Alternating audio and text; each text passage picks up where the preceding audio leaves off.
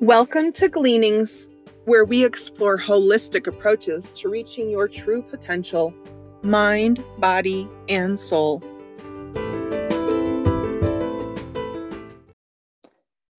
You decided on a morning or bedtime routine that you just know is going to propel you in the right direction in your personal life and your goals.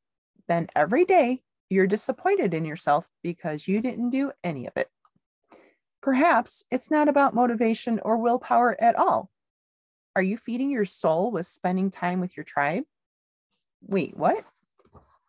Typically, self care practices are done in isolation: meditation, abhyanga, journaling.